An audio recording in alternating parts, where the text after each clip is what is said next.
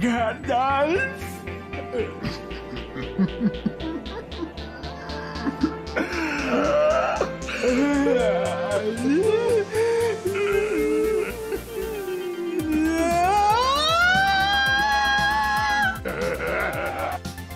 Hello, everybody. Welcome to episode 204 of Big Trouble Little Podcast. I am Joe Dubs.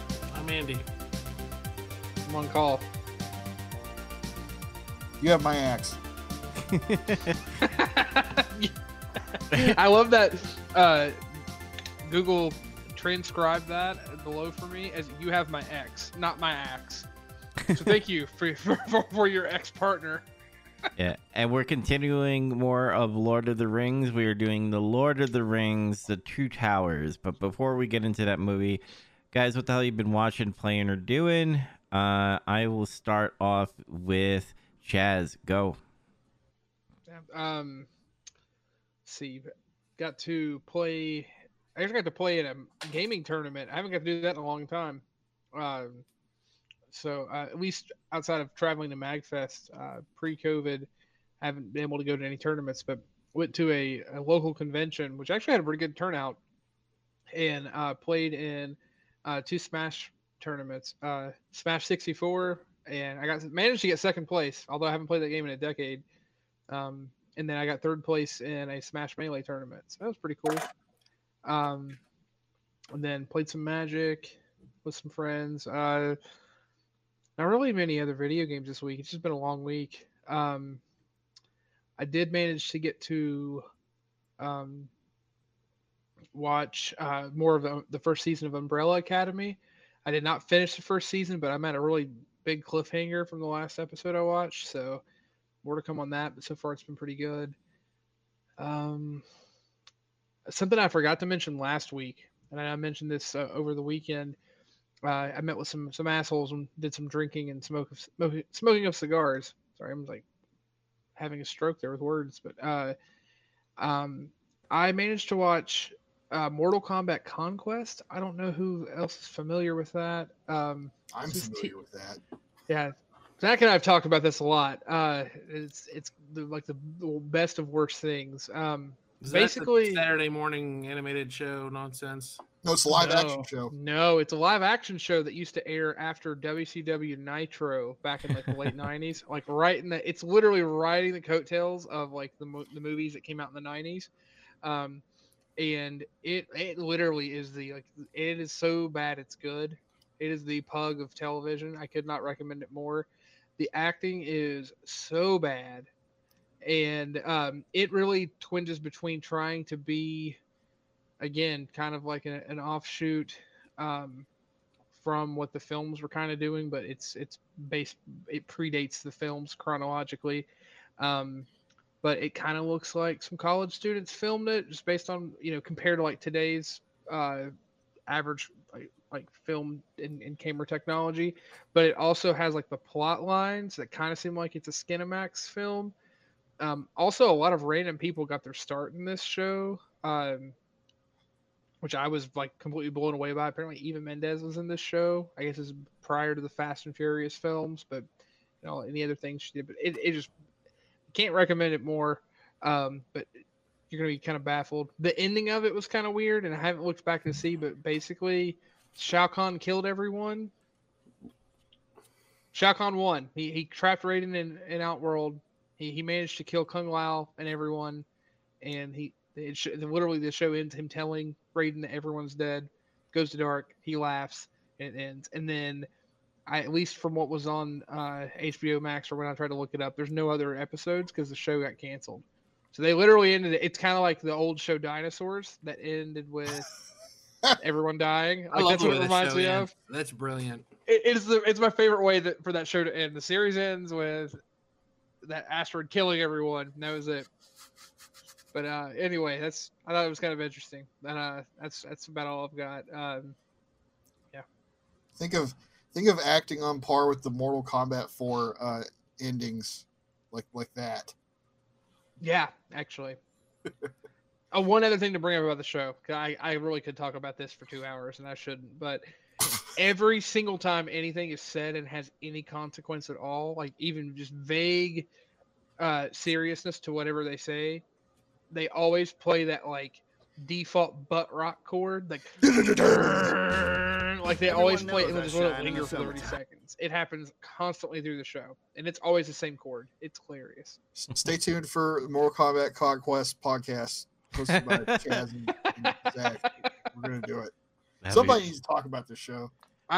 Listen. I will do it. We will just go through the series and just pick it apart, and why we need a second season.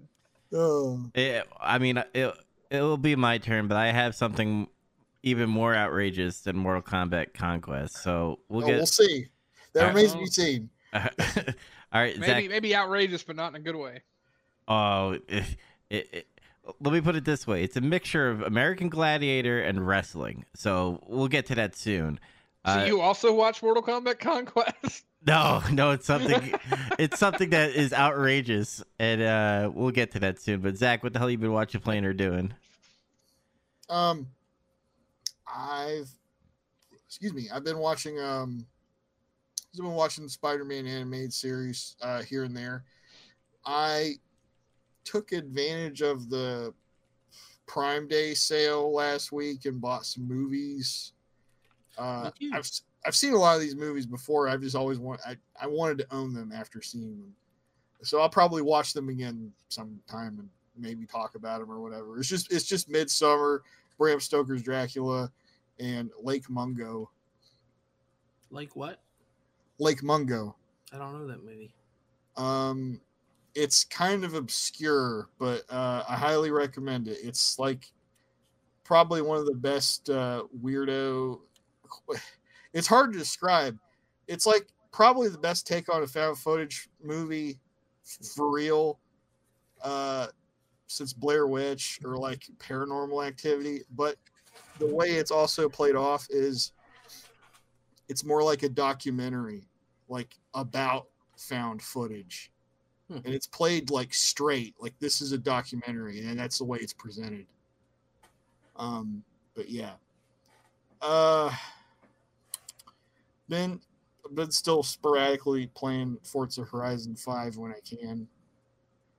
And I spent a bunch of time goofing off, playing a bunch of random old games on a friend's TV we were testing out at the festivities last weekend. And that's pretty much been my week.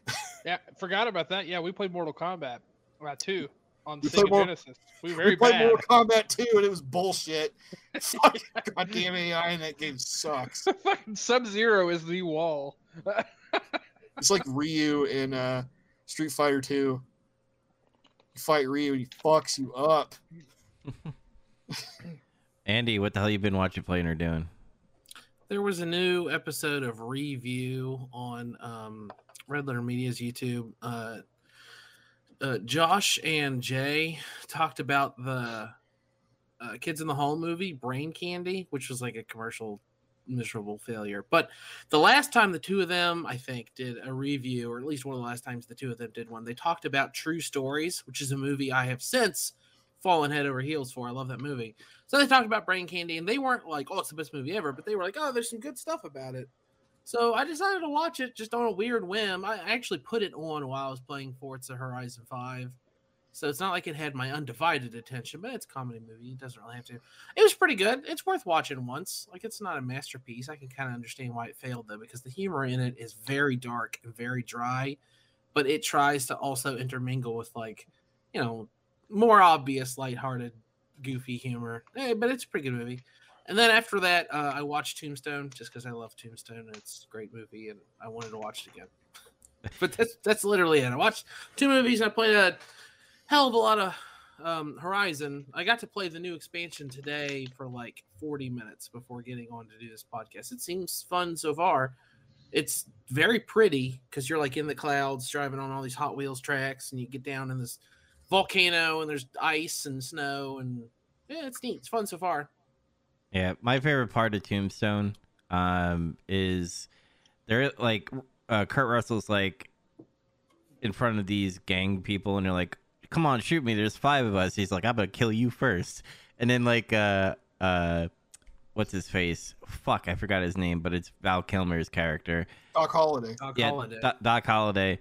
And the guy's like, "You're drunk." He's like, "You probably see two of me." He's like, "Well, I got two guns."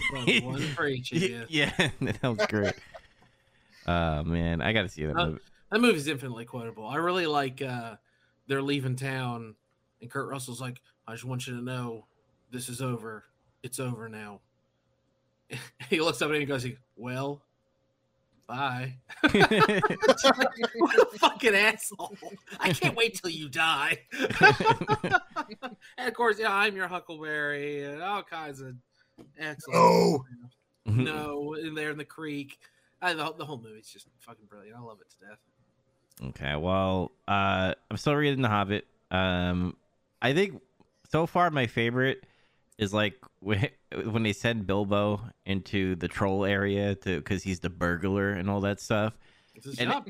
and they're all like, "Where's Gandalf? Where is he?" And he just comes out of nowhere like usual. It's to come to save the day. So far, that's my favorite part of the book so far, but I'm still reading it.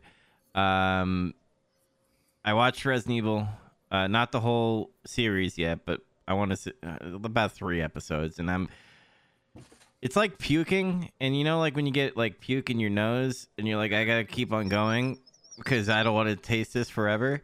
That's what Resident Evil is to me. Oh my God, that sounds awful. oh god. The writing is fucking terrible, and I'm not exaggerating. It's just stupid. It literally feels like this was supposed to be like it's kind of like that Cloverfield movie with John Goodman, where they're just like, oh, they're in a bunker and something shit is happening outside. Let's just say monsters are out there and let's just put Cloverfield on it. That's what Resident Evil feels like. As far as That is what it was. In fact, 10 Cloverfield Lane and the Cloverfield Effect are both unrelated movies that they bought and then re-edited to make into Cloverfield movies. yeah. It's fucked up, man. Yeah. The best part is literally Black Wesker. He's amazing in the show. The rest of the people, it's like a high school show. It's like a CW Seventh Heaven fucking bullshit. And then it goes into like fucking zombies and stuff. And I'm like, what am I watching? He's named Black Wesker. Is he like a Pokemon card? What the fuck's that about? You got Black Wesker. Yes. No, dog. He's No. he's a real good actor. I don't know his name, but I've seen him in a lot of shit. So he's good acting. But He was the guy that played the concierge in fucking John Wick. That's like what Yes. a lot of people I think would know him Yes. from. Like, you know. Yeah, I've heard pretty much across the board he did awesome. Mm-hmm. The rest of the people, no, they can go fuck off. All right, here's the show I've been watching because Dan Reichert, who is now back with Giant Bomb, used to do the New Day podcast on WWE, and he was with Giant Bomb when they had Jeff Gertzman and the rest of the crew on there. But he was on Twitch, and he was watching a show called Battle Dome, if anybody remembers that in the late 90s and early 2000s. Oh yeah, with Pauly Shore. Okay. Just kidding. Just kidding. Just kidding. Whoa! Pauly Welcome Shore to part. Battle Dome. That's a terrible Pauly Shore impersonation, but you're welcome. Yeah, Battle Dome ran from September 1999 all the way to April 2001. It's like a mixture of American Gladiators, but it also had like a wrestling side story. Like there was competitors that were competing against each other. Grand prize, by the way, $10,000. So every round, every episode that you finish, you like win like 1,000 or something like that. But they had wrestlers. Are you ready for the wrestler's name?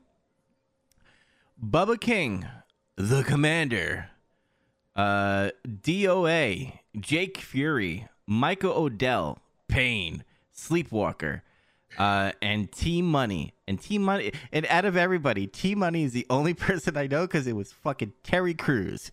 He was in Battle Dome. What? Yes. That's That's funny. great. Yeah. Did he have like the massive pecs and he was like Old Spice? He was None of that. well, he was shirtless, but he wore like Gucci and all that, like every designer clothes. and he was Team Money. You don't fuck with him. He has his all bodyguards around him, and you don't mess around with Team Money. The commander drives a fucking Humvee into the fucking arena with his wife called Karen. Like, that's her name, Karen. Like, all the ladies in this are all I'm the commander. This is Karen. Yeah. Out of all the women are like, it's the late 90s, early 2000s. They're all fucking like WWE divas and shit, like puppies and all that stuff. Tits everywhere. And what would happen is they would compete with each other, and then they would compete against these wrestlers. And they had like certain games, and let me bring them up. We have Anti-Gravity, Interceptor, Ultimate Body Slam, Evader, Battle Wall, Battle Hoop, Battlefield, Battle Bridge, and G-Force, and Aerial Kickboxing. Aerial kickboxing is my favorite part of Battle Dome because there's a redneck guy named Bubba, and he is the shit at fucking aerial kickboxing. And then he shits talk you, and he wears a hat called Redneck.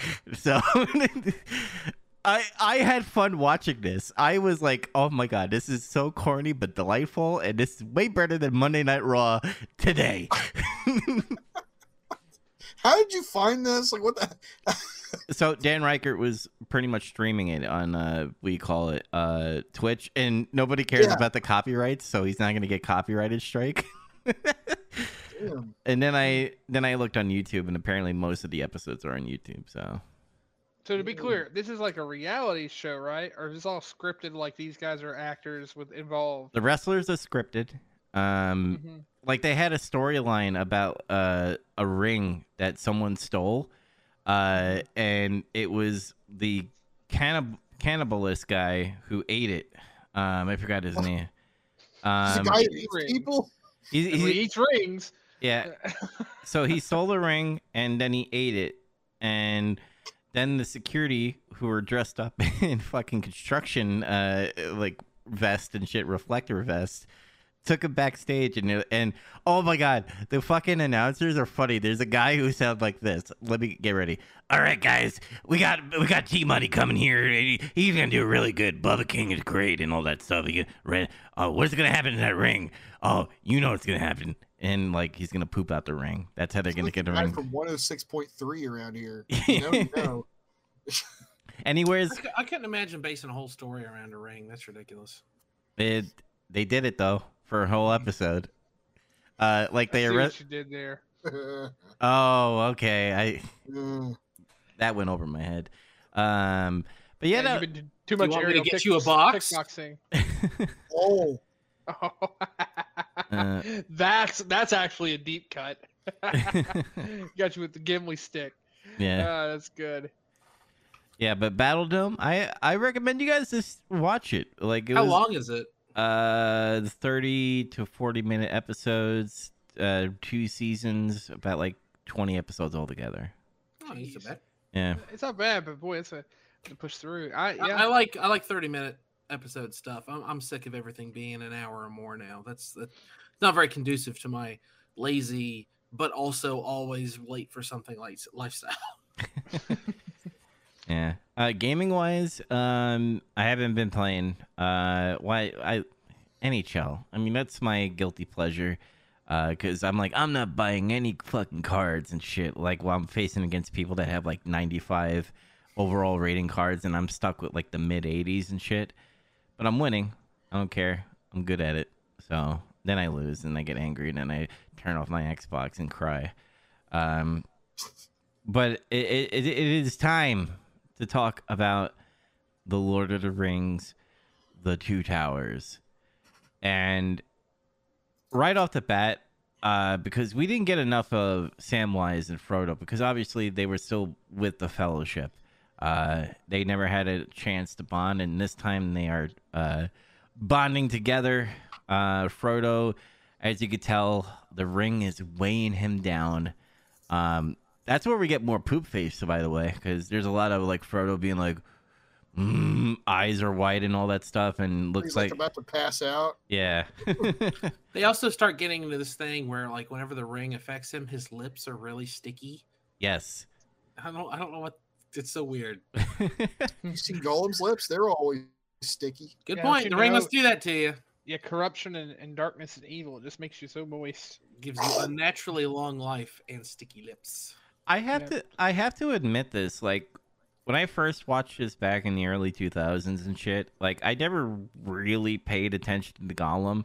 I was kind of just like, oh, that dude's fucking crazy, like Gollum, and all that stuff, and like Precious and all that stuff, and Master, we need to help Master. But man, that ring fucked him up in the head, didn't he? Yeah, it's like, you know, his whole story arc. Yeah, See hobbits. I appreciate his dialogue more as an adult. I don't know why. No, me too. Like I used to be when I was younger. All the stuff with Gollum, Sam, and Frodo, I was just like, this is dumb. Let's get back to Gimli, Legolas, Battle for Aragorn. Rohan. Yeah, I want to see the cool stuff. Like even Merry and Pippin, them doing stuff with the ants. Like it's kind of cool. It was in the middle when I was a kid. I was kind of like, this is okay, but I don't love it. Now it's like kind of one of the most compelling parts because it's very tense. Like the whole thing tricks you all over the place because I never realized it when I was younger. I was just too stupid to realize it. They set up that the armies at Helm's Deep, they're in trouble. They need help. Merry and Pippin are going to convince the Ents to join the war, and they'll come to their rescue. And then that doesn't happen, and it adds to the stress of what's happening at Helm's Deep and everything else. And then, of course, what happens is even cooler. They go and they storm Saruman's tower, but I just that kind of stuff, that interlocking of the stories was lost on me when I was younger. Yeah.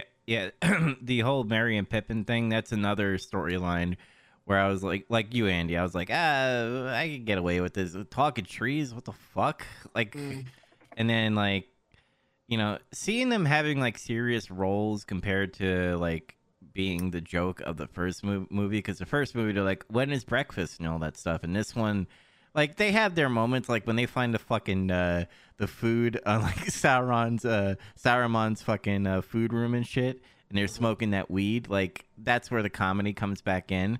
But I do love the part where, again, I always fuck it up. Merry was like pissed off at like the ENTs and stuff. You're like, what do you mean? Like they talked for a really long time. They're like, we agree that you are not orcs, you are hobbits. And he's like, that's it? Like, what the fuck? We just finished saying good morning. It's like, it's night. It's night. Anything worth saying is worth saying for a long time. Shit like that. But it got me, like, we were discussing in Facebook about like the Rings of Power, like all the lore and stuff. Like, I want to know more about that fucking forest. Like, I gotta know if there's a book out there that Tolkien did where it explains it a little bit more. But They explain some. It's just really old, and when the trees live to be that old, they, you know, they learn to talk. And some of them you learn to walk around, and you know. Yeah, because it seems also it's clear the place is magical because the two of them are like drinking spring water and stuff like that, and canonically in the Lord of the Rings, because of it, they end up the two tallest hobbits of all time.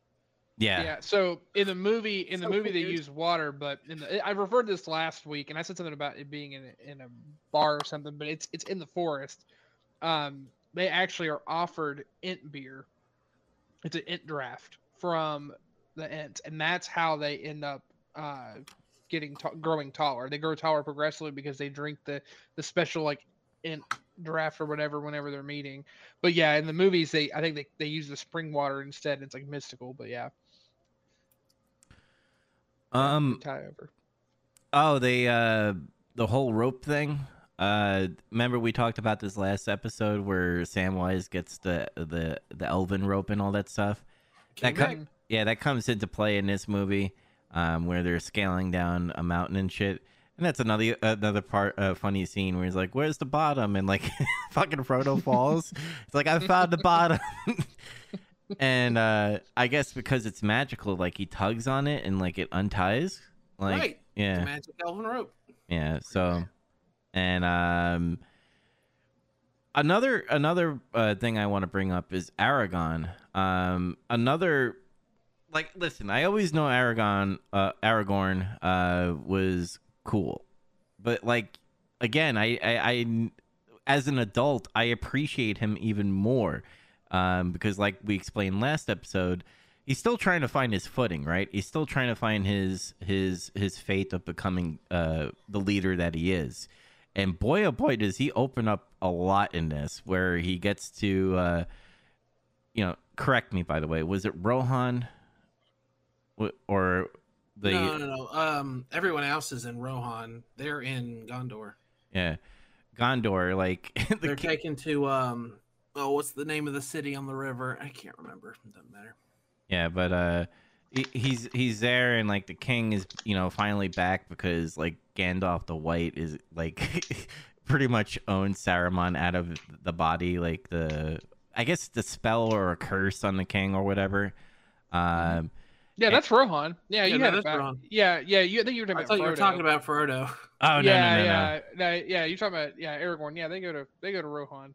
Yeah, like the king is still the king is like, no, we can't fight. We don't have the numbers. And like Aragorn is like, we can go get help. And the king is like, nah, we're going to go to Helm's Deep. And like, even when he's at Helm's Deep, like there's a part where, they are in the keep area. And like Aragorn's like, we need to fucking do something. Like, you're the king. You're supposed to show leadership. And then they're like, we ride out together. And that's when they ride out on the horses. But I appreciate Aragorn even more, to the point where I want to buy his sword. So, but what do you guys have to say about anything that you skipped over Wormtongue? Yeah. I don't know. I've always, this character's so like weird and interesting, and I just like the fact that he's like working for the enemy, but he's just like brainwashing the king. And also, I like him because he's played by Brad Dourif. He's actually from the same place Zach is from. They have the same hometown. How do you like that? That's right. Huntington, West Virginia. That's neat. He was in he was in One Flew Over. He's the voice of Chucky. That too. Oh, that's creepy. No, he does a lot of really his career's all over the place. It's very strange. He was in the 1984 Dune. Interesting. But yeah, he was interesting. And correct me if I'm wrong. In the do they go more into him in the Return of the King, or was he just a Two Towers character and that's it? I think it's just Two Towers, because at the end of Two Towers, he's trapped in the tower with Saruman. Mm-hmm. I don't recall him being in Return of the King. Yeah, that's another like side story. What I would want to know is like, how did he hook up with Saruman? Is he at some point did like I don't know, I guess speak with Sauron or whatever? It's really interesting, and I guess he was kept there by the king to make sure he was doing his bidding. Saruman's like he wasn't becoming normal again. Was he like a lookout for Saruman, Wormtongue? Well, basically what was happening is he's a kind of an emissary. He's just literally a pawn just sitting there, allowing him to control the king, who is then allowing his kingdom to like just slowly be like degraded, while the orcs run like just ape shit all over the rest of the smaller villages and stuff that are set up. And also just like tactically speaking, he's just taking out all the different like cavalry and different things that are being sent out. And like everyone else is like, well, we love our king, but even though he seems a little bit crazy, we can't explain why he looks like he's aged 100 years. We're just gonna let that slide. But I want to bring a little bit of logic gap, but whatever. Another thing I want to bring up, it's kind of like a little tiny side story plot, but you remember the part where like the orcs were coming through the town and shit, and like the mother's like, you need to go to Rohan, and like the two kids get on the horse and leave. Yeah, those kids have a whole like story in this movie. Yeah, a little arc there. Yeah, they have their little arc, but was there any big story in any books about them? Not that I recall. No, I haven't really read the Lord of the Rings books since like a long time ago. Yeah, same. But I don't remember them. I think it's just a plot device here. It's more just to like give like a reason, like, hey, we're just not like out of nowhere figuring out they're here. Like we get a reason to know, hey, they're attacking towns, and you know this is what's happening. Yeah. So I think that's really it. My boy Carl Urban was in there as Eomir. Yeah, well, let's talk about that for a second. Guess who learned that Carl Urban is in this film? Even though I've watched this movie at least 15 times. Yeah, kind of the same. Like he has such a distinct face, but in 2004, 5, 6, 7, I didn't know who Carl Urban was. Now I'm incredibly aware of who Carl Urban is. Yeah. I'm right there with you. I've stared at him a whole bunch as Billy Butcher and just very recently, and then suddenly see him in this, and I'm like, is that Carl Urban with yellow hair, just blonde hair? And then I looked it up. I was like, "Oh shit, that is! I know his face anywhere." I know him from different things. At the end of the movie, Gandalf turns up. And I'm like, "Yeah, it's Gandalf." And Carl Urban's behind him. Was like, "Yeah, Dredd's here. You guys are fucked now." That's great. Yeah.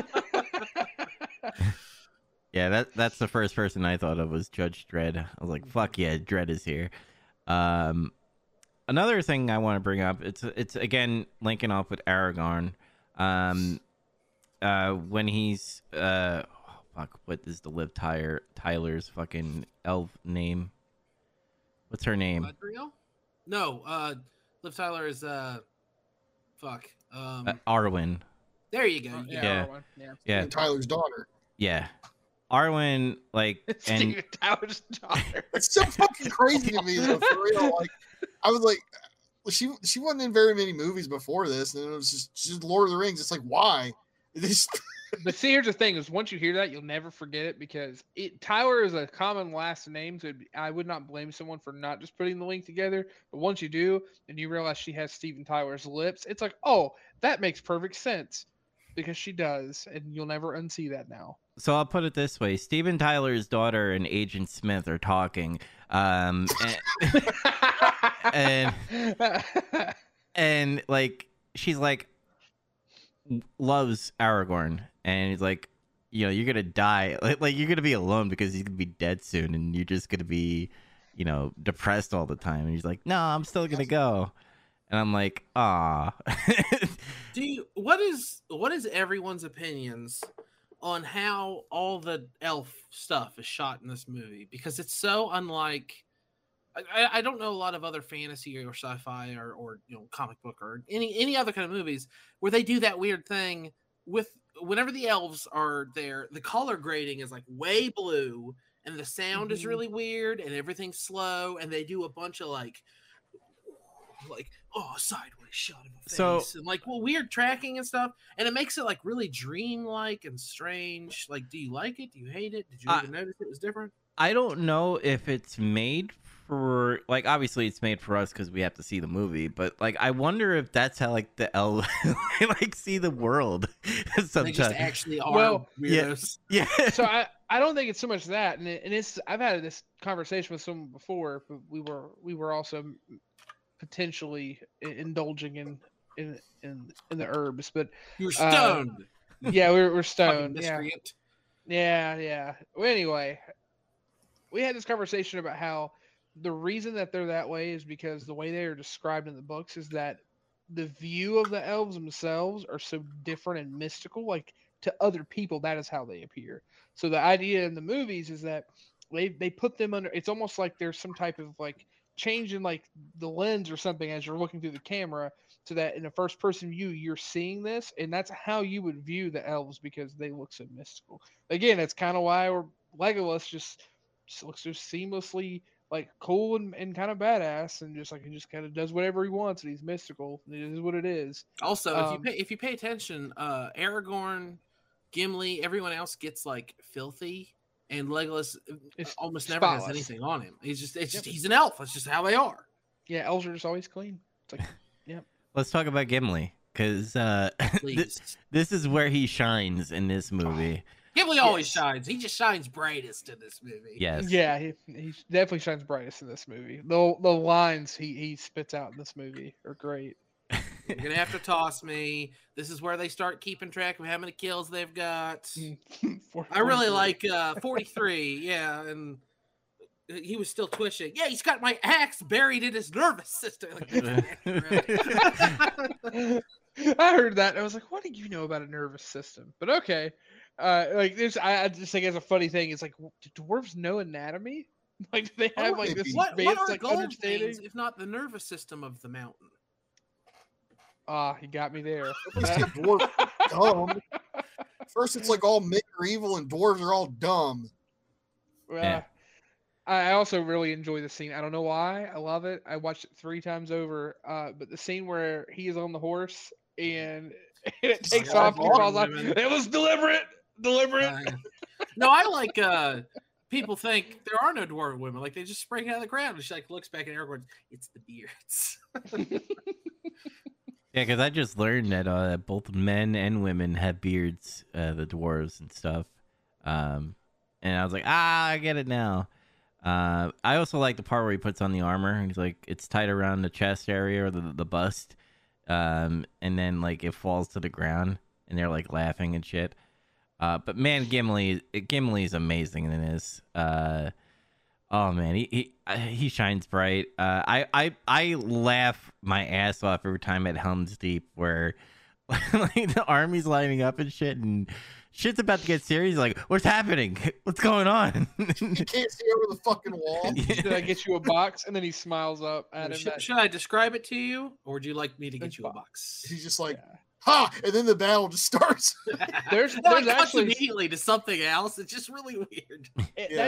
That's actually such a great scene though to show like they literally are about to stare down knowing that they're pretty much going to die, right? Like outside they don't know that they're going to get the help that they are, so they're basically facing their death. And even knowing that and not being able to see anything, there's just still that like bond that's been formed between him and Legolas. And you look compared to the contrast to the beginning of Fellowship when they're first introduced and everyone's arguing.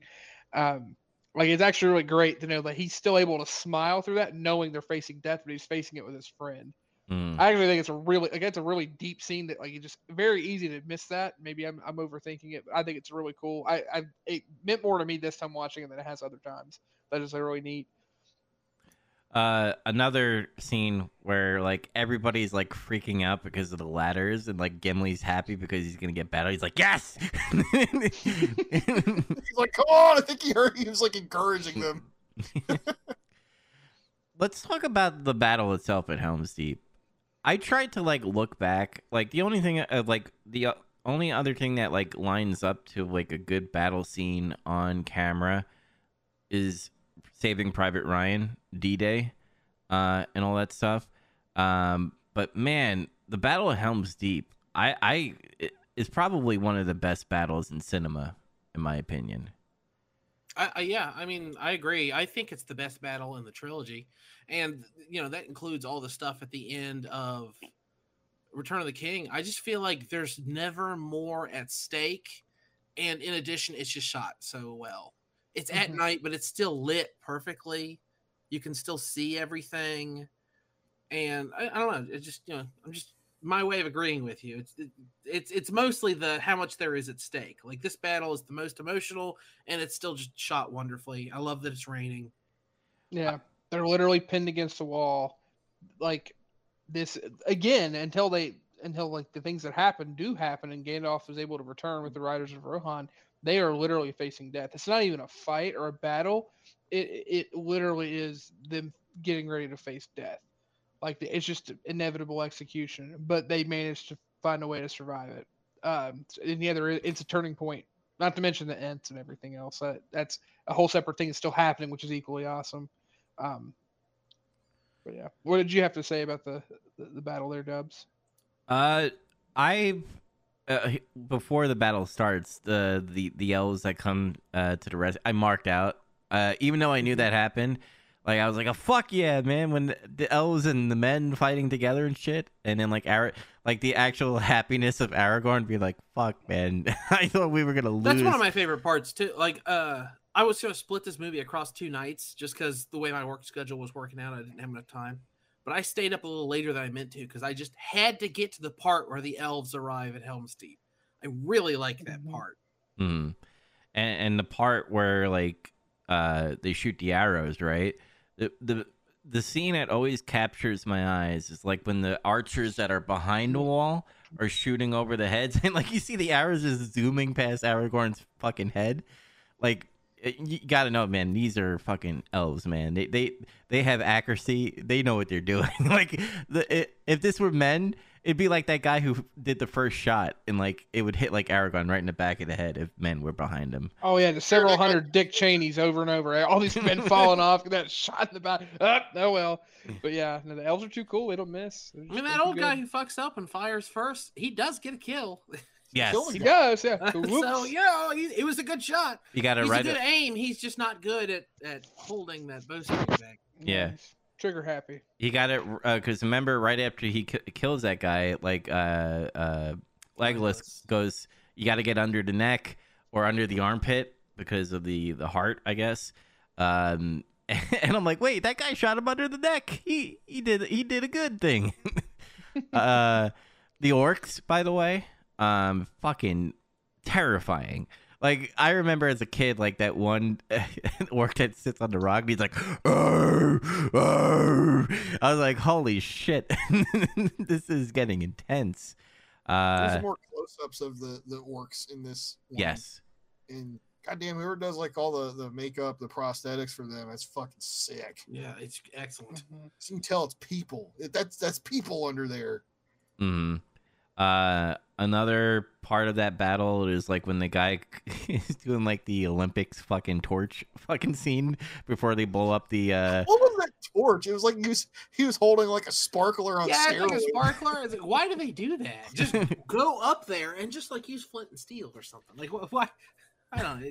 Orcs, they don't know Dramatic. about subtlety. It's just like Yeah, that's a good point. I just remember I think what actually happened is Tolkien made a bet with someone, and said that one day he would write in a story about the Olympic torchbearer, and he would include it in the story, and there it is. I don't know. I'm full of shit in saying that. There's no bearing at all of truth in that, but I think that's why it's there. He Wait, lost a do you bet think- and had to put it in there. Do you think Saruman told them what was going to happen when they set that on fire? no. No, I don't think they knew. That's what I thought too. Because they're all like standing right up on the wall. And You're he's like- probably like, put these in there and light it on fire, and you'll get inside. He didn't even tell Okay. Wormtongue what that shit was. Like when he was making it in his lab or whatever, he's making gunpowder. And Like, he's got like he's got like a fucking candle. He's like, what is this? And he's just like, she's like, get away, stupid. He's just like, what was with him crying? You know when he walks out there and they see like the whole army and everything, like it's the giant orc army they made. You notice he like cried at that. He has a tear runs. I don't know if it's supposed to be. It's like he's just He's so overwhelmed. overtaken with emotion over like this is an incredibly large army. I really think even though he's evil and he's been corrupted by Saruman, I think he sees it. He realizes, wow, this is an army that can exterminate my entire race. Because I have to imagine that Saruman corrupted him and tempted him into servitude by saying, "Oh, I'm going to give you a kingdom. I'm going to give you power." And he sees this army and he's like, all of mankind will be murdered by these monsters. I think that's that's how I interpreted it. I like to think he was just so fucked up that he thought it was truly beautiful and he was overcome by emotion. It's like watching a baby be born. Yes, No, I like Andy's take a little more because I think he hasn't mirrored so much as someone as like truly evil. Again, men in this are portrayed. The whole point is they're supposed to overcome their weakness of being able to be so easily corrupted. But deep down, they all have some type of more like morality, and they're not just inherently just all evil. He's just a coward. So that's the whole thing. Is like he sees that and he's literally cowering. He's just terrified of it, realizing, oh, I'm not going to get the things I'm promised. Everyone's going to die, including me. Yeah, so I like that take more. But then again, thinking he's just like, oh, this is beautiful. That is kind of funny. I got a question about that with the whole orc army stuff. What was the time frame of that? Like, because you don't see all of those. Like, obviously, I guess they're underground in their the poop cave and all that stuff, pooping out some orcs. But like, do you think that the movies should have put like some type of time frame so that we know, or do you think it was just like common sense that there was I a don't lot. think it's required. Like, Yeah. if you really need to know, I think you can look it up. I think you could read the books. Like, if you saw the movie, you're like, oh, I wonder all this stuff. But if you're just watching the movie, I don't think it's too important. I think all you need to know is that Saruman wanted an army, and he built an army, by God. Yeah. Yeah, I think the thing that to take in there is that as they're showing the scenes, that army has been being built like entirely like through the continuity of the story. So like in reality, even though they're showing that scene then, it actually could have been happening as early as like in the middle of like the Fellowship, because timeline wise, the Orc army it took months to actually put together. But in terms of like the chronology of the film and everything there, I mean they do have a timeline, like you're following days, right? Like they're not in Rohan very long. Like they go to Helm's Deep rather quickly. There's only it's 5 days between whenever Gandalf leaves and then they get there, get settled, end the of the battle movie. happens. Yeah. Yeah, so like there is a timeline to follow there. But in terms of like the actual army being built, like that's something that's an ongoing thing that's happening. Just as how like we're gonna get to the next film and see how it's not just the Orc army, but you also have the I can't remember what direction that is. Are they from the east? Yeah. Yeah, they get all those. I can't wait for that. I love the fucking elephants. The war elephants are so cool. But Elephants. the elephants. Thank you. When they recruit the other like mercenary army to also fight with them, like all those things are ongoing things that are happening. Like at the same time, it's just you're getting pieces of it to be aware of the magnitude of what they're facing. If that makes sense. So I agree with Andy. You don't need to know that part, but there is a timeline. It's like effectively within maybe a week, a little more. That's not true because there's like the 3 days they ride or whatever. When they first see Gandalf, within 2 weeks, I'm guessing. Most of it's within 5 days. Yeah, because like that's when Wormtongue was like, we need an army, like we need a huge army. This is Helm's Deep we're talking about, and like they go out like we have the army, and then we get this the tear in the eye and all that. Maybe he's pulling a Ric Flair fucking 1992 fucking promo with a tear in my eye, like he was happy about that. Anyway, watch Getting Some Color every bi-weekly Thursday. Anyway, let's talk about Faramir, right? That's another character that is linked to Boromir. They do so much more with that character in the extended version. I don't think I'll ever be able to watch the theatrical version again. Oh, by the way, I think I realized I'd never seen the extended cut of Two Towers before because a lot of this was new to me. I don't remember it at all somehow. But anyway, I couldn't even remember Boromir's name. I couldn't remember like what his deal was. They cut almost everything except absolutely what they have to have out of his story for the theatrical cut of this movie. And that is a huge shame because he's actually a really interesting character, and it makes his redemption all the more poignant because obviously he not only wants the ring for obvious, the same reasons Boromir wants the ring. He wants the ring to help save his kingdom, but also he wants the ring so that his father will love him. Yeah. Like that's so much more than even Boromir had going on. But he is able to resist the temptation to just reach out and take the ring because it's his. Basically, he could just have the ring. He's taking it. He's sending it right to his father, or he could just take it himself. It wouldn't matter. He'd be unstoppable in doing so. But he's able to resist the temptation, and in a way, it kind of redeems Boromir in a way as well. And it makes his character so much more interesting. Oh, I hope he doesn't die. He's such a cool guy. Mm-hmm. Oh, it makes the other thing too is that if you don't have that extra context for his character and build, what happens in the next film like is so much more striking if you having it. So not having it, it's like it's kind of empty. I mean, it's still kind of sad, but it has way much more weight to it now that you have like this build up and the duality between him and his brother. The fact that and you know what, again too, it also gets to show that Boromir is was a good person and he was the beloved son, but also like it also helps almost justify why he was willing to do what he needed to for the ring, because he was doing anything he could to save his kingdom, but also they're both pleasing their father. Well, they had the scene where like the king's like, Boromir, I want you to go to like Rivendell about the meeting and shit about the Fellowship, and like Boromir didn't want to do that, and like Faramir is like, I'll do it, and he's like, ugh, like he was disgusted. Mm-hmm. And that was Again, we're spoilers. We're gonna get to it, but like the stuff that happens at close toward the end of Return of the King, when effectively he sends Faramir to his death to just die to defend Gondor, and then he gets him back, and he's not actually dead, but he's like, no, put him on the funeral pyre. My son is dead, referring to Boromir. Like Faramir doesn't even matter. Like that's that much more heartbreaking. Having the story to know now that without Faramir deciding to do the right thing, like Mhm. again, victory was basically assured for Sauron.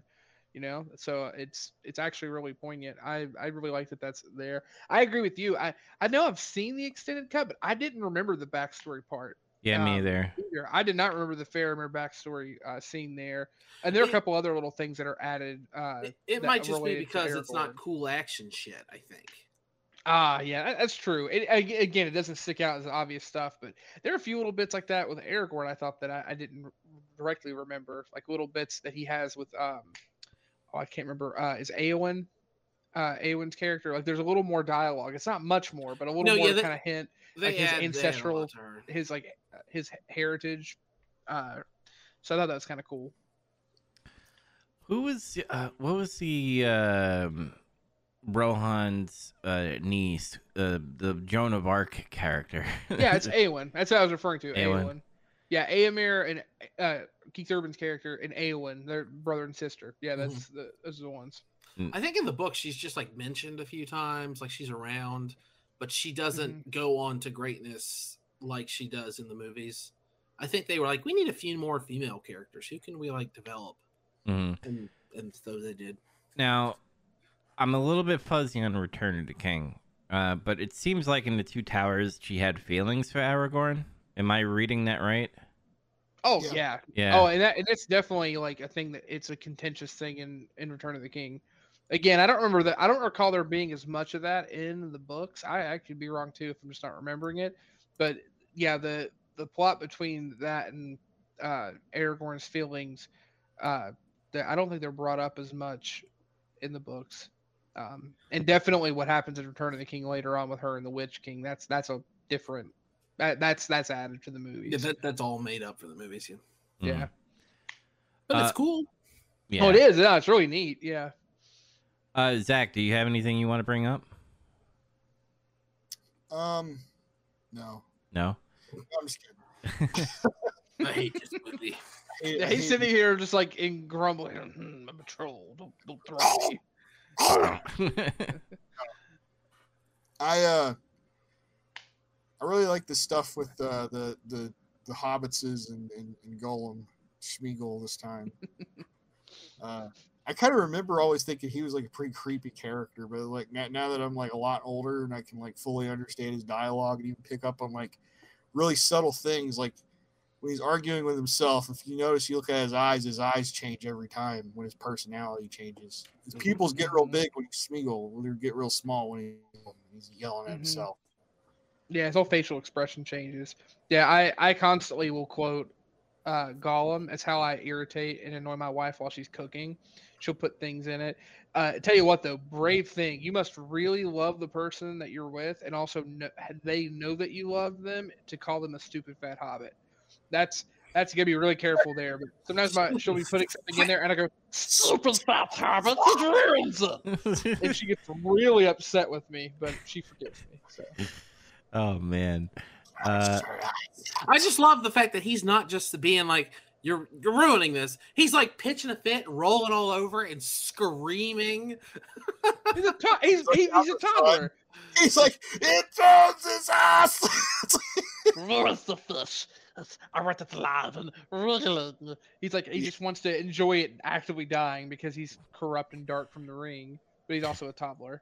I like how It's weird. That's why you don't turn toddlers into vampires, because they're fucking terrifying. When he chokes on the fucking elven bread. And he's like, potatoes. The thing where he like fucking argues with himself and tells Gollum to go away because I guess Frodo's nice to him, so it's like, oh, it kind of works on him for a little while. And then the whole thing with Faramir. Yeah, the trick. They sell him out. It's sad. Faramir's group, what would you classify that? Were they like rogues in some, like, they were all wearing hoods. They look like a bunch of Robin Hoods. They're like Rangers or Rangers, whatever. Yeah. I guess so, something like that. Yeah, his whole and they kind of touch on that a little. His entire story is I don't remember the name of that like ruins where they're at, but they just recently had to reclaim that. He was on patrol to basically watch like as a scout, but it was lost to the orcs. Boromir reclaimed it for Gondor, and Yeah, they're that was talking why about it in that one scene a lot. yeah, they talk. Basically, he was at Faramir's watch. The orcs took it over. Boromir had to rescue them to save it back. And so that's why his father's like, yeah, you're a failure once again. You fucked this up.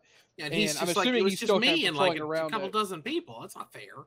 Yeah, exactly. But yeah, and then but I think that's his whole thing is he's basically patrolling that area near where those ruins are, and that's when they found him. And again, they gotta wear what they need to try to stay somewhat disguised since there are orcs that are rolling around trying to kill people. Also, again, geographically, they are very close. Like again, you're near the north. Like you're very close to Mordor, right? Like you're right there on the cusp of where the enemies is. So I mean, just much more beyond that dangerous. river is a small forest, and just beyond that forest is the mountains that are the border for Mordor. Mm-hmm. So yeah, that city is like the edge of Gondorian, whatever the right word is, territory.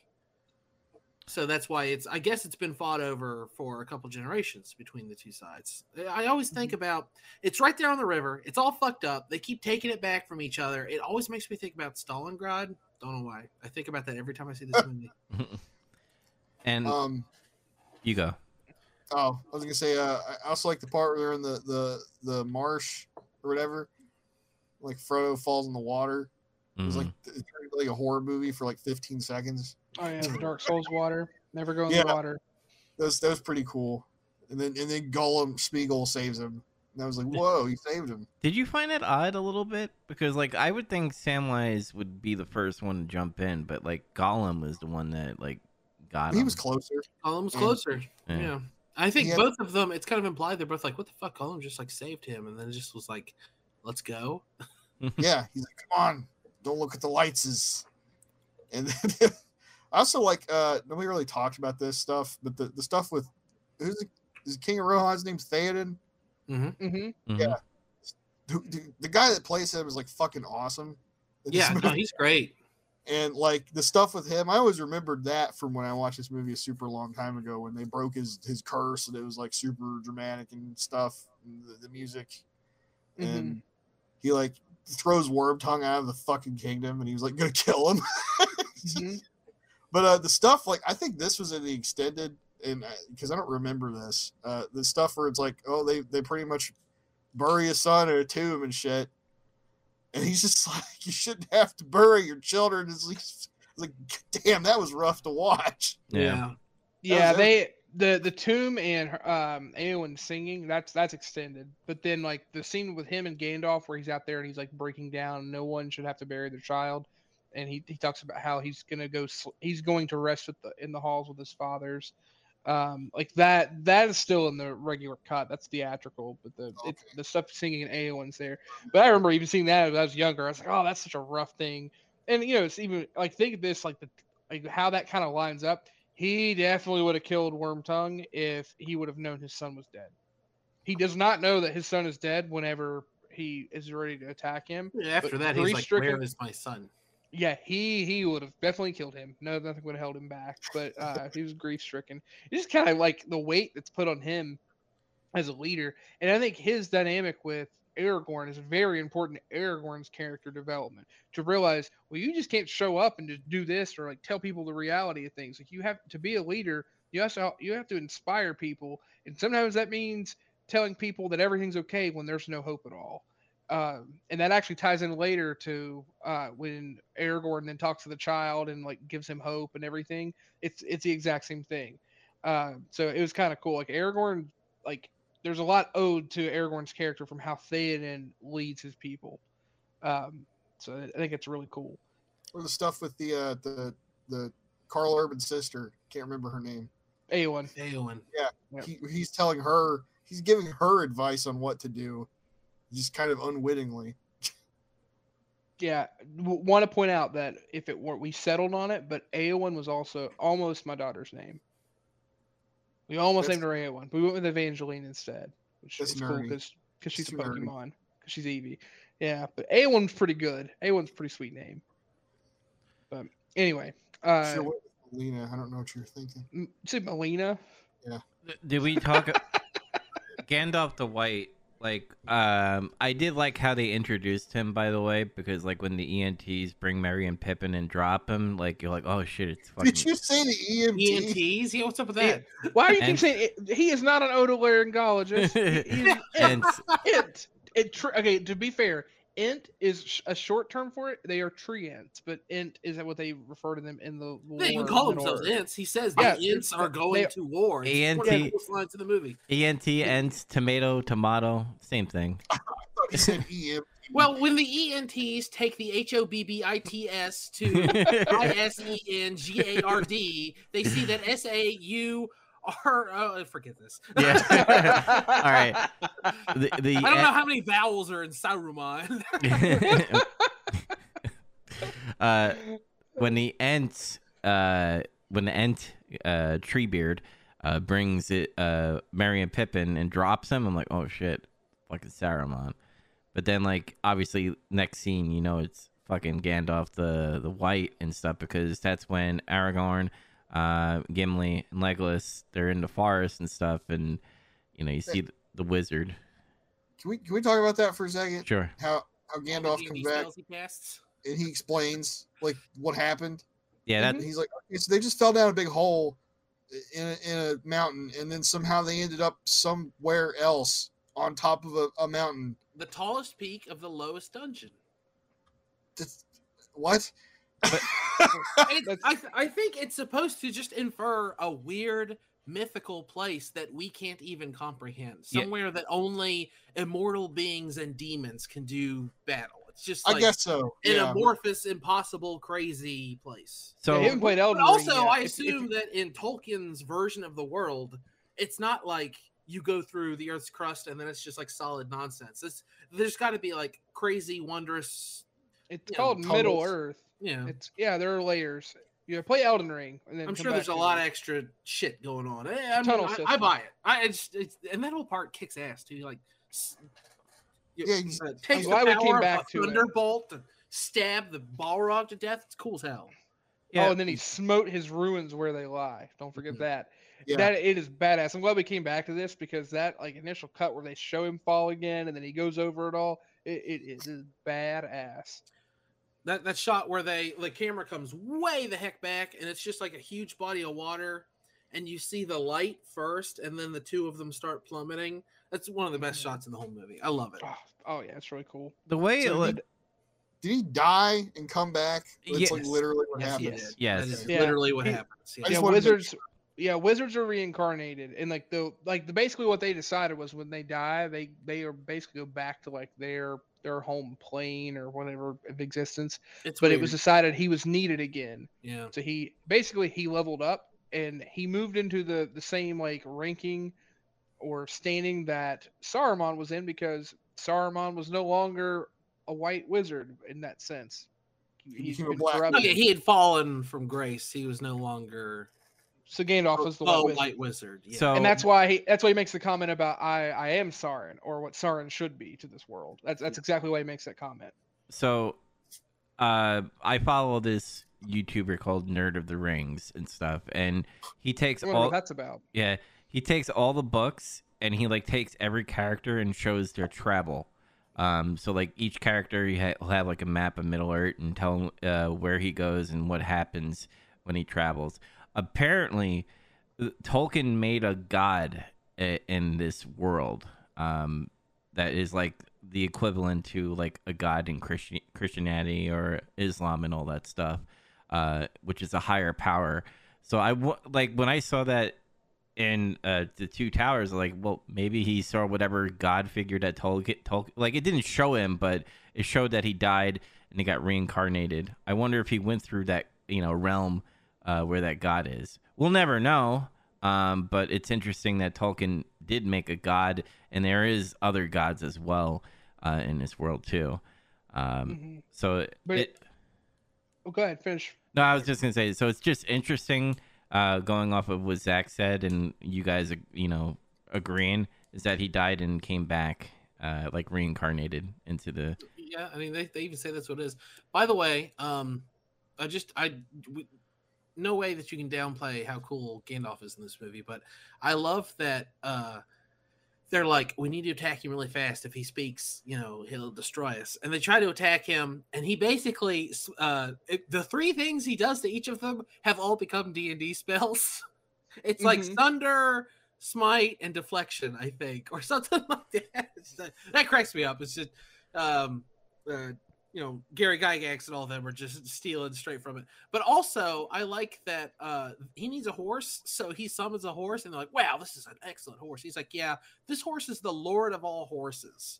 This horse is in charge of the horses. It's the best horse ever. And then, they act with reverence for a second, but really, then they just brush over it. He just has the horse god as his mount. Yeah. Yeah. That's sweet. So what I was going to bring up too, it's something that's kind of neat. It's subtle, but it also is related to lore within the greater universe of Middle Earth and the story.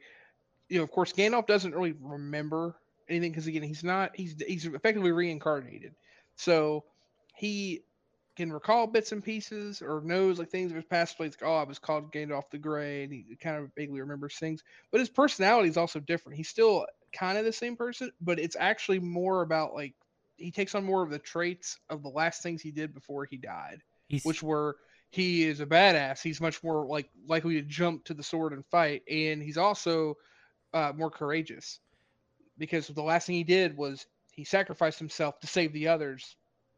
Without thinking everything out. Do you think he's a clairvoyant in any way? Because listen, like I understand this is a fantasy world, but like he knew the exact time that he would show up at like the exact hour and day. It seems like he knew he was going to be there at that point at Helm's Deep. Do you think? Oh, that's what you're saying now. I mean, I thought you were going to go somewhere differently with that. I mean, no. I don't think he was clairvoyant, but I think I think at this point now with his new powers, yes, he probably does have some ability to see into the future or know those timings. I mean, that's kind of tied into more of some of the stuff that happens in Return of the King too, when he sends, when Aragorn has to return and get the Ghost Army, which, boy, I can't wait to talk about that plot device. But anyway, like that, those things are there, but I don't think he had that ability before, if that makes sense. I don't think he had that as Gandalf the Grey, but as Gandalf the White, yeah, you can see that. I just think he's just the best planner ever. A wizard always arrives precisely when he means to. It's like one of the first things he says. I think it's just a wizard thing. He just knows, all right, I'm going to go do all this other stuff. I'm going to like bang my side piece. I got to pick up fucking Doritos. I got to go get the Riders of Rohan. That's going to take me about 4 days. And then I'll have a nap. And then dawn of the 5th day. Yeah. If anybody is watching and is an artist, can you please take Andy's voice and then draw, Gandalf banging someone, getting Doritos, and all that? That'd be great. 3D Doritos are only in stores for a limited time. He's got to get them now or never. He can't get them later. Yeah, I'd be interested to see if we commission that to have someone do it, which Dorito they decided to go with that would be worthy of the Wizard of White. Well, if it's a 3D Doritos, it has to be the jalapeno cheddar. Look at that, man of class. Yeah, we were just talking about this. Miss those, rip. I was there 3,000 years ago when jalapeno cheddar 3D Doritos existed, and when there was only 2 Pokemon games. When men failed to bring them back when it was time. When the 3D Doritos failed. Do not quote the dark magic to me, which I was there when it was written. Oh wait, that's the wrong series. That's the wrong series. You were born in you love the Cool Ranch. I was born in it's molded by it. Yeah, I'm team Cool Ranch. I mean, don't get me wrong, jalapeno cheddar, that's what's up. But fuck them kids. It's all about the Cool Ranch. He's old. Maybe it's the Taco Bell taco. Yeah, we don't want to go there again. back on track. The Lord of the Rings. One thing I want to bring up, and I said it in Facebook last night, where Samwise is doing the speech to Frodo and all that stuff. I'm like, God damn, this hit me in the feels and all that stuff.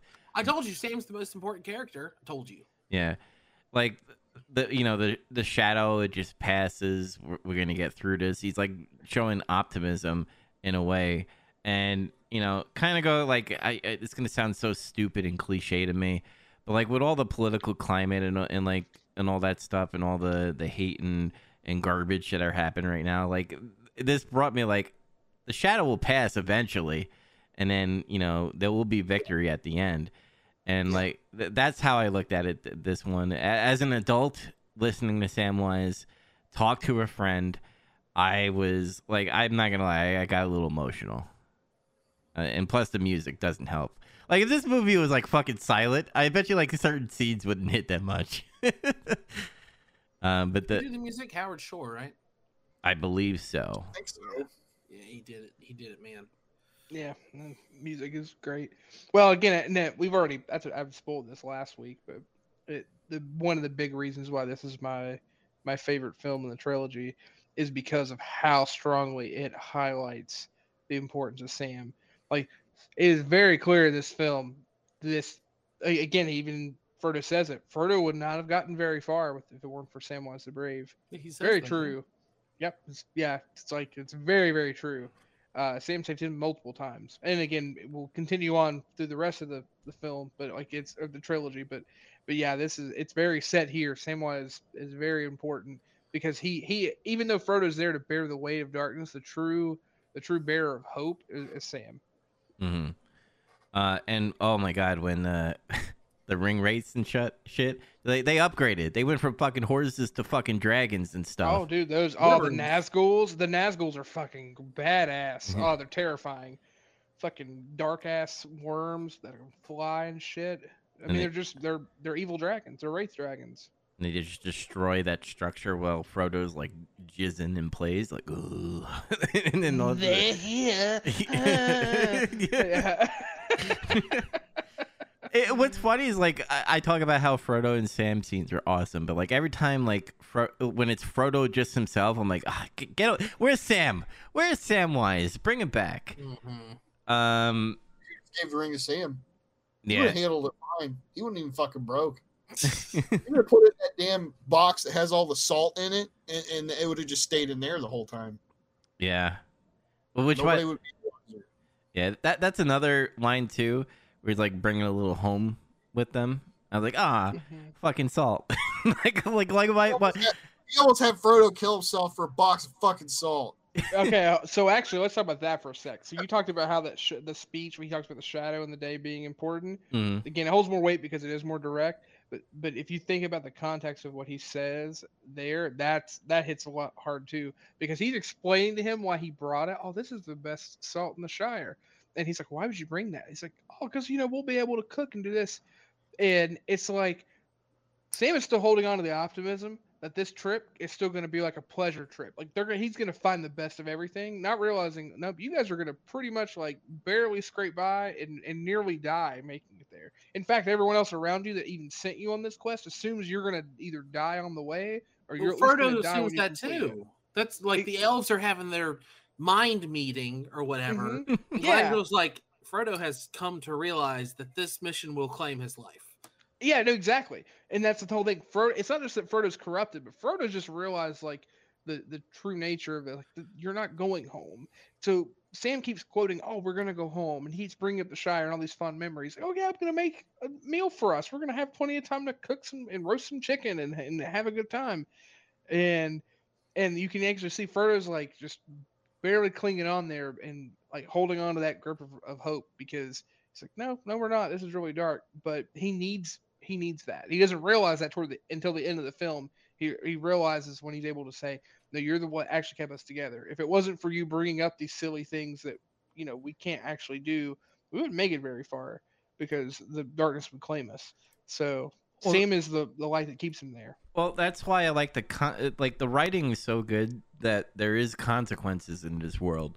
Like obviously with Frodo and Sam, they have to get the ring to Mordor to destroy it, or you know, they have no Shire to go back to. And the same with Merry and Pippin, because like remember Pippin was like, let's just fucking go home. These trees ain't fucking listening to shit.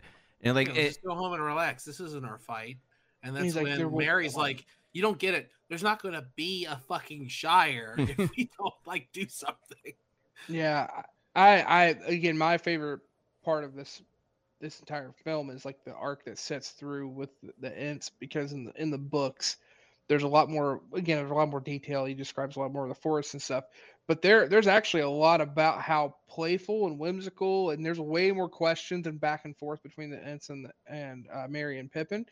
And again, they are still kind of just like these happy-go-lucky fuck-ups that are there, that are still trying to figure out what's going to happen. And again, gradually it's set in. Mary's like, no, there's a lot going on. There's a war.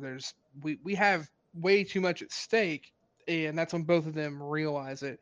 And because of Mary's actions of trying to force the Ents to talk faster in their meeting, and then, challenge them being brave, because the Ents could just easily kill them. Like, didn't have to be nice about it. But it's to be like, no, you have to do this, and like basically demanding them, you have to, like, you can't just turn around and not do this. And to convince Pippin too of the weight of it all. Pippin then comes up with the clever plan to say, oh no, take us this way, it's a shortcut. And then he convinces, like, the trick is like, it's the dumbest thing ever. He's like, no, the only way to stay away from the enemy is to be closer to them. They'll never expect that. And he's like, that doesn't make sense at all, but you're small. Maybe that's okay. The closer we are to danger, the further we are from harm. That's the line. Thank you. Yeah, the closer we are to danger, the further we are from harm. Like, well, that doesn't make sense to me. But then again, you are very small. Like, all right, let's go, I guess. Yes, I remember. There was so many trees. He walks out. There's just like nothing. Yeah, that is. All the music stops. All the talking stops. He's just like, oh shit.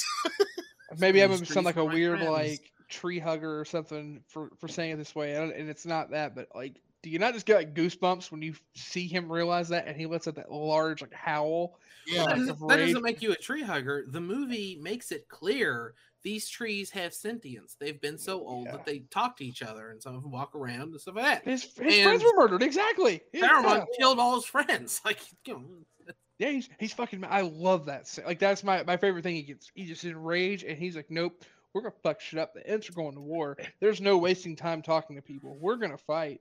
And then they just go and obliterate Isengard. Oh, it's so great.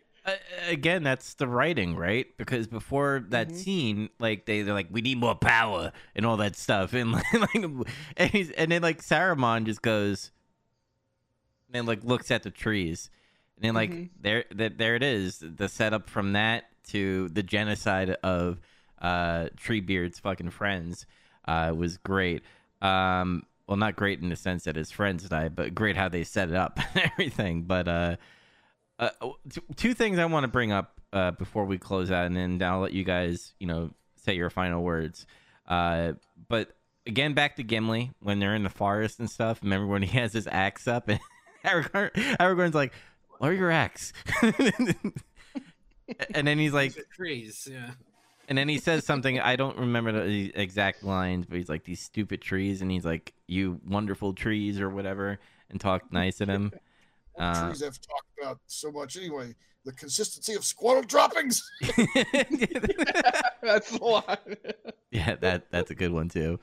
And another one I want to bring up, this is near the end with Faramir lets, Sam and Frodo and Gollum go through that tunnel, and then that's when we get the foreshadowing of the spider pretty much soon. But I want to bring this up because it's Samwise and Gollum, right? And Samwise says, Frodo didn't mean that. It wasn't a setup. He was trying to get you and all that stuff. And he's like, he apologized to Master. You're like, I get it. And like Samwise is like, that you did a good thing. I forgot the exact wordings, but do you think that Samwise was like starting to turn a little bit on Gollum? Like, hey, maybe he's not that bad. Yeah. Yeah. Yeah. I think that's definitely what's being kind of sold there, because uh, it's just the fact that he's going to be skeptical of him, but at the same time, like, okay, now he's done a few things, like he saved our lives a few times, like it kind of makes sense, like, okay, he's again, it's just one of those things when you any plot device where you're traveling on a journey with someone that you don't trust or an enemy, but over time they do things that make you realize, okay, maybe they do deserve respect or something. So again, it's there, but at the same time, the very reason why Samwise should be skeptical is shown immediately after that. Whenever Gollum is shown to be talking to himself again, and he's like, "Nope, we're gonna kill them. They betrayed us," because he's fucking crazy. Because that poor ring has destroyed him. He's just a fragmented soul. As far as kind of wrapping up and final thoughts are going, I was under the impression that Andy Serkis had won a bunch of awards for this. He didn't, and he really fucking should have. Mm-hmm. Yeah, I really had thought he'd won like Best Supporting Actor or something, like at least at like the Golden Globes or something, if not the Oscars. But no, he didn't. He won like some Saturn Awards and some British acting awards, and that was it. I think something like that was just still too new to yeah. No, you're right. You're right. When I was trying to research it, that a lot of that kind of stuff came up. It's like this is motion captured acting. Like, should this count or whatever? And now, of course, it counts. Like it has to, because that's half of the acting that's going on now. But it's not even just an actor with dots all over their face having their emotion captured. Like he does all those movements, all Gollum like thrashing and walking around on his knuckles and facial expressions, all the facial expressions. Yeah, that's all Andy Serkis doing that. Like he's fantastic. Like you can, I don't know. He should have won more stuff. He started winning stuff more. I think when Planet the Apes movies came out. Exactly. He played Caesar, which thank God, because he's also fantastic in that. I fucking love those movies too, which is also chronicled like fucking 150 episodes ago. Go listen to those. But yeah, he deserved. I mean, I know he got a lot of credit, but a lot of it was like, oh, should we consider this real acting? Yeah, you should. He's a great actor, and he did a great job. And wasn't he in Age of Ultron too? Was he? Yep, he's the guy that's like scavenging and stealing vibranium from Wakanda. I've only seen that movie once, and it was in theaters, so I don't. Yeah, well. Yeah. I mean, to be fair, it's not exactly a strong entry, but he was in Black Panther. Yeah, he's in Black Panther too. I mean, he's. I've never seen that at all. So. Oh really? Wow, you're doing yourself a disservice. You should definitely watch that movie. Yeah, we'll see. Run forever. And really though, I mean, in terms of like superhero movies, it's a standalone film. You don't need to have any other context to it. That's a really good movie. You should watch it. I think you'd really like it. Well, you should watch The Two Towers because I recommend it and it kicks ass. Good segue. Watch it with all the extra stuff. Like I know it makes it 4 hours long. Watch it in 2 sittings. Watch all the extended hour stuff or all the extended edition stuff. I'm sorry, as 2 movies if you don't have the time. It totally works. In the Blu-ray edition, it's even split across 2 discs in a pretty good spot. Like all the stories are kind of at a spot where you can walk away from it for 24 to 48 hours and then come back and it's just be absolutely fine. It's worth it if for no other reason than all the stuff they add for Faramir, but really just everything is better. I love the extended editions. I highly recommend it, but I want to bring this up because you brought up the time and shit. Like I didn't feel that almost 4 hours. Like I almost went into Return of the King because I was like, oh man, this is fucking awesome. But then I looked more of this. Yeah, and then I looked at the time and I was like, oh, I gotta get to bed soon. Yeah, but I highly recommend it. Zach, any final words? And do you recommend or not recommend? It's good. I remember back in the day, this was the one I liked the most out of the 3 of them. And it's, watching it again now, fresh perspective and all that, with the extended stuff. I still really enjoyed it, and I didn't really feel the length either. It's like I said, you earn your length. It's not an issue. Wait until the next. It's fucking 5 hours. If you fucking did a great job, then great. I recommend it. All right, Chaz, what about you? Yeah, obviously. Could not recommend it enough. Again, I actually watched it over segments as well, not out of choice, mostly because I watched the first half while my daughter was napping, and then I watched the rest of it afterwards. But I wanted to keep watching. I was like, just sleep for another hour and a half. This is fine. But yeah, unfortunately, had to do adult things. But yeah, that being said, yeah, again, you definitely need to watch the extended too. You're doing yourself a disservice to not watch it because there are so many other things and elements related to the lore and backstory of other characters that make that if you don't have that information, you're not going to care about them.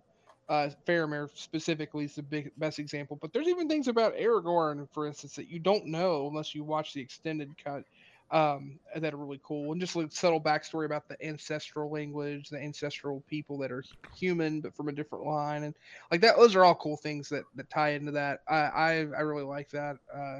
So yeah, this is the best movie. Yeah, but yeah, I'm kind of tipping my cap on that. It's gonna be number one. Sorry. This one has been my favorite, but I don't. Again, we're kind of, as far as I can tell, I'm seeing either for the first time or for the first time that I can remember these extended editions. So who knows? I remember if we all like to talk about how Return of the King ends several times and blah blah blah blah blah. But maybe we'll be surprised. I don't know. Yeah, it might change. That's true. I'm keeping an open mind, but yeah. Before we close out the show, I want to bring up one more thing. How good was it that they made like Faramir and Boromir look like brothers? Like the whole beard and stuff. They actually look like brothers. It was really, really good. But yeah, that's a little side tangent anyway. So if you're wanting to know what the next movie is, because we've been talking about the whole fucking episode, it's The Return of the King. So remember, surprise. Bet you didn't see that one coming. But watch Lord of the Rings, The Return of the King, and then come back to us. And that is the biggest one if you're watching extended, because I think it's like 4 hours and 30 minutes or 50 minutes or something like that. Remember, it's the one that truly reaches 4 hours. Like if you're not watching credits roll, like you actually hit 4 hours. Yeah. So be ready. Be ready indeed. So, I don't think we have any news to talk about. The only news I've been seeing scrolling past me is how Resident Evil sucks. But the critics like IGN and GameStop are giving it like a 9 and saying it's the best adaptation of Resident Evil ever. Yeah. What? Yeah. Way to show how you were paid to put up what your opinion was. Literally the only two outlets that said that. Oh no, there's more. There's more. Oh no, there are others, and it's like apparently you have to smoke a lot of meth before you watch the show and puke. You just have to have low ass fucking standards. You're just willing to accept whatever in your empty ass head, I guess. I actually, hang on. This isn't really news, but I just wanted to have one tiny little conversation, a little baby one, and I swear to God, we can stop. You were talking earlier about people's problems with the upcoming, and this is relevant to what we're talking about, Rings of Power, the Lord of the Rings series that Amazon's coming out with. Mm-hmm. I wonder if people aren't maybe conditioned to be like, this is going to be terrible, and to start hating it preemptively because of stuff like the Resident Evil show, like Picard, like I guess some people didn't like stuff that happened. Oh yeah, totally. I think a lot of people are just like already like, this is going to be terrible. I'm going to start hating on it immediately. I wonder if a lot of people aren't already deciding without seeing. My problem is this: a lot of people, a lot of producers, directors, and actors are always shitting on the fan base. They say, "Well, if you like what was happening in the past, well, guess what? It's the past. It's dead." And they're even putting it in their fucking teaser trailers. Be like, "The past is dead," and they're actually launching the Ring of Powers, not on, I believe, like. What was the Hobbit's like Independence Day or whatever? It's like September something. The day they beat the Elvish British? What are you talking about? It's something that is in the book that talks about independence, which is in September, which would make it, a positive day to launch a show. Instead, they're launching it on the day Tolkien died. And like the only thing I could think of is why? Like intentionally or accidentally? Well, I don't know. Who knows? Like, because they're always going to say, well, we didn't do this intentionally. We just wanted to honor the J.R.R. Tolkien and stuff. But then they put stuff in the trailer, like the past is dead. Stop, worrying about the lore and all that stuff. They even did it in Star Trek Discovery, where I think his name was Jason Isaacs or whatever. He was like in the show, and he's like, all you Trekkies that like Next Generation Voyager, yeah, it's not gonna be that, and tough luck. Like, you got to stop doing that. Like, you want the fans to go watch it. You want new people as well. Just don't shit on the fans just because they don't want their characters to be fucked up. If you want to create something that is like Lord of the Rings, that is like Star Wars, that is like Resident Evil, create your own fucking shit. Because, if you're just going to like butcher fucking Luke Skywalker, and then you're going to butcher other characters because you want to have some type of agenda, then like I get what you want to do, but don't do it with my characters. And when I say I'm not saying like it's mine. I'm just saying in general, stop it. And yeah, I think that's a problem, right? Like superimposing your own unique story, but it's just taking the easy way out by just imposing it on a world or universe that already exists, or characters that already exist. Like, it's built-in income. Like, if you Mhm. released a brand new product, it's a risk. But if you release a brand new Resident Evil product, cha-ching, people are going to watch it. People are going to force themselves to watch every episode so they can complain about how bad it is on their podcasts. The gaming parallel is like Diablo Immortal. It's like everyone talks about how awful that game is. Yeah, everyone's like, oh, it's on cell phones. That's terrible. And then they made $1 jillion. Don't play the game, you idiots. Yeah, guess what? You just reinforced to them, hey, this made more money than any other game we've made in the last 5 years combined. I guess we're going to do it again. Here comes Overwatch for phones. Here comes fucking Warcraft on phones. God damn it. Yeah, but I hope you want to give a car payment per week to fucking play Overwatch 2. Hooray! to answer your question, Andy, yeah, I mean, all the grifters are gonna be grifting to do the hate train so that they could be like, oh, this is so fucking terrible. Listen, there are some YouTubers that I like that I go and like every time a new episode comes out, they're like, oh, it's fucking terrible, and I watch it, I'm like, it's entertaining, but like, would I like stick to the lore sometimes? Like, listen, I don't want a carbon copy of the book. And that's a prime example is the fucking Shining. I like Stanley Kubrick's fucking The Shining more than that miniseries that came out that was fucking shit. But the miniseries was more of the book than Stanley Kubrick's The Shining. I'm not asking for that.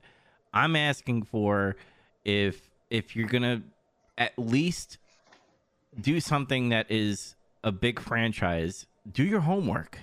And don't just be like, I got my Luke Skywalker, and he's going to be this totally opposite polar than what his character really is. Now, if you do good writing where it gets to that point where he's that total opposite, where he's that depressed fucking gray Jedi guy that we, saw the progression of that, then I'd be more, happy about that, that writing. That's kind of what that's what I was saying, though, is a lot of people have decided preemptively that they're going to hate the Rings of Power.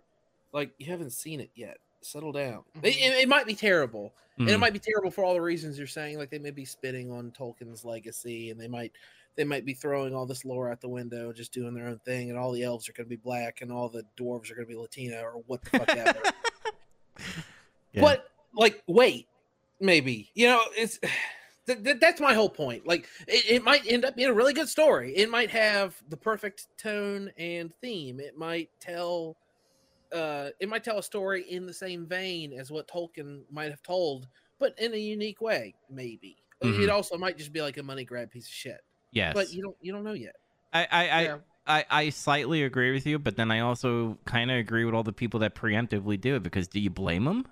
Like, they've been... Yes, I do blame them. But they have no idea. But they get They're just guessing. They get backstabbed so many times. How many times did we hear that Star Trek... That's what I'm saying. They're conditioned. They saw Picard, and it was terrible. And they saw Book of Boba Fett, and it was boring. And they saw fucking Resident Evil, and it made them puke out their nose. Now they're like, they're turning all my favorite stuff and they're bad. My childhood is dead. They raped my childhood. I mean, should you just stand there and wait for the piss after you've been pissed on so many times and just accept it? Good No, point. you should step out of the way. Don't watch No, it. this is the same conditioning in wrestling, right? Like you watch something, you're like, oh, that's terrible. I'm gonna go online and complain about it, but you don't stop watching.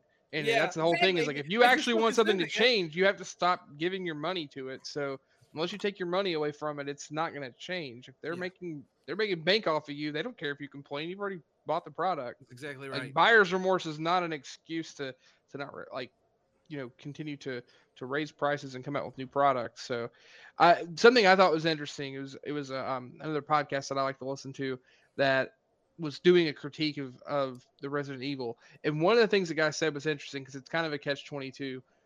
It's that he talked about how the story is just so dismissive to a point of what the actual backstory and universe of Resident Evil is, and it just does its own thing. But then he says exactly what you had said, just if you're gonna do that, this writing's bad anyway, but even if you made it good, if you're gonna go with this story, just write something that is your own thing. Don't just supplant it into the Resident Evil universe. But then he goes on to say the things that are the shining light of it, if there's any saving grace at all or any silver lining, is that they make little subtle nods at times to things within the Resident Evil franchise, and those are neat little things that are there.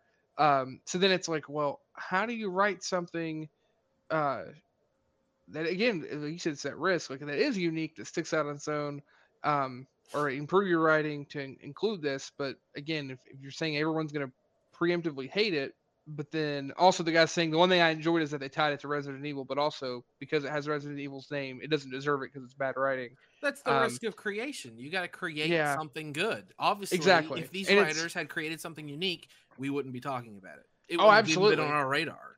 And I will die on this hill.